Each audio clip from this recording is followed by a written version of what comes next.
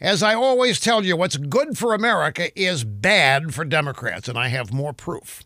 According to NBC News, President Trump is campaigning on the roaring economy.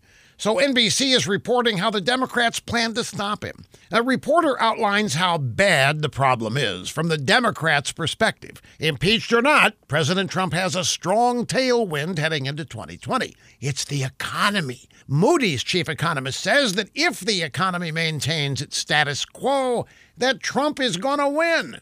So what will the Democrats do? Well, exactly what you would expect. They plan to talk down the economy. They're going to try to convince you and everybody else that there really isn't an economic boom going on and that you are not experiencing one. The Democrats are going to complain about rising health care and child care costs, student debt.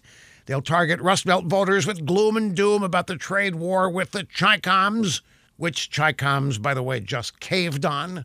As we saw under Obama, Democrat policies cannot produce a good economy. They're not designed to. The only campaign tactic they have against Trumponomics is to lie about this great economy that none of them voted for or even want. And in the end, they're going to bomb out, just like they bombed out with their months-long campaign to convince everybody we were headed toward a recession. You see, reality is stronger right now anyway than their lies and fiction.